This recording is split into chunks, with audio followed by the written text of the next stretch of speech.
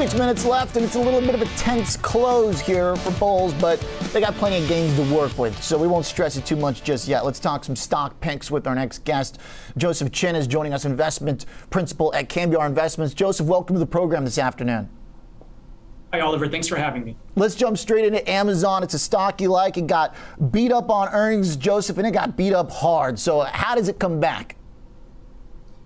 We continue to believe Amazon is an attractive investment here. You're correct. Last week, the stock sold off due to reporting sales that were only in line and guidance for decelerating growth in the second half of the year. But I think it's important to recall that we are anniversarying the robust 30 and 40% growth rates of COVID last year. And more importantly, the high margin business lines that are driving Amazon's earnings and cash flow, represented by AWS, advertising, 3P sellers, and Prime subscriptions, continue to grow very strongly. Joseph, this is like the opposite question than the solid and compelling numbers you just gave me, which are indisputably compelling. But what if this was a stock that people bought at every turn the last decade because they knew it always went up? And now, really, for the first time, I haven't done the math on this. I should have before asking the question. But Amazon is exactly where it was in August of last year. There's not a lot of stretches where you haven't made money in Amazon. How long can it do that before people start to say, you know what, I'm up 1 billion% the last decade. Let me take some off. That's an interesting question, Oliver. You're correct. The stock has been consolidating over the last year as after the COVID-induced benefits that were unexpected by all of us. I think ultimately the fundamentals will dictate the price of the stock. And as I alluded to earlier, what I think people don't appreciate is that Amazon is not one company, but actually more than a half dozen interconnected businesses that represent the flywheel. And the highest margin businesses, which are at a much earlier stage of growth, are the ones that are driving our cash flow valuation model. And when you peel the onion, I think you'll find that there's still a long way to go on those. For the cloud, which is what you're insinuating there, right? The AWS has been the big profit margin vehicle. Is it going to be able to grow at the rate it did during this COVID push forward where everybody needed cloud tech? Or is it okay if it maybe peaked out because it's just going to be such a juggernaut for the bottom line? Yeah, AWS is of Amazon's non-traditional e-commerce businesses, AWS is certainly the most important.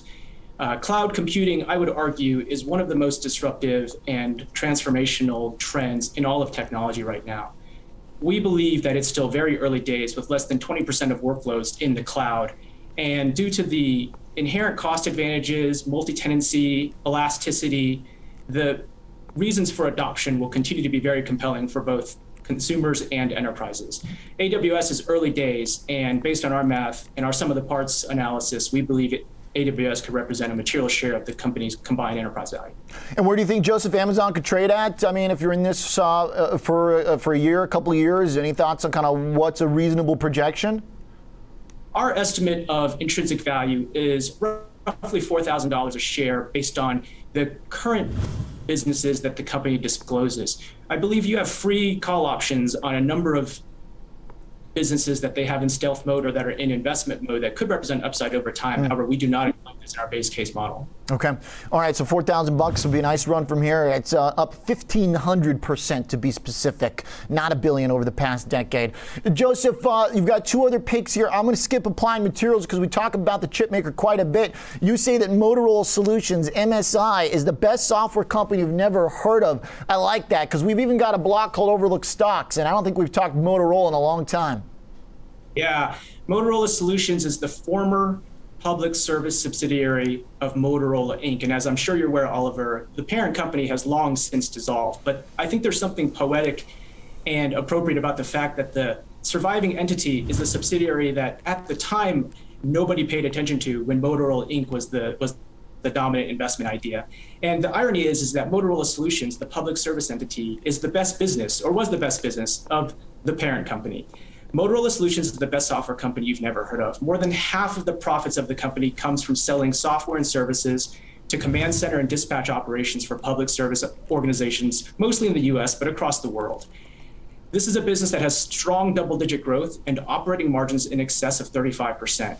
If this was a standalone business, it would be competent against other large enterprise platforms like Microsoft, Adobe, and Intuit. Obviously, we're not valuing Motorola like those companies, but I just want to make the point that when you peel the onion on Motorola Solutions, you'll find that the thrust of their growth is coming from this high visibility, long duration annuity revenue stream that I don't think people appreciate. On the other hand, the other business is the legacy Motorola hardware business, which is handsets and equipment for LMR, which is known as land mobile radio. This is a unique customized radio technology for first responders in the United States. And while it's not a fast growth business, Motorola is effectively a monopoly in this business with over 90% market share. All right, that's a good word to have in the bull case. Monopoly up about 63% over the past year. Joseph, thank you for the details. Case well made here on the stocks. Appreciate the time. Absolutely. Joseph Chen is the investment principal at Cambiar Invest.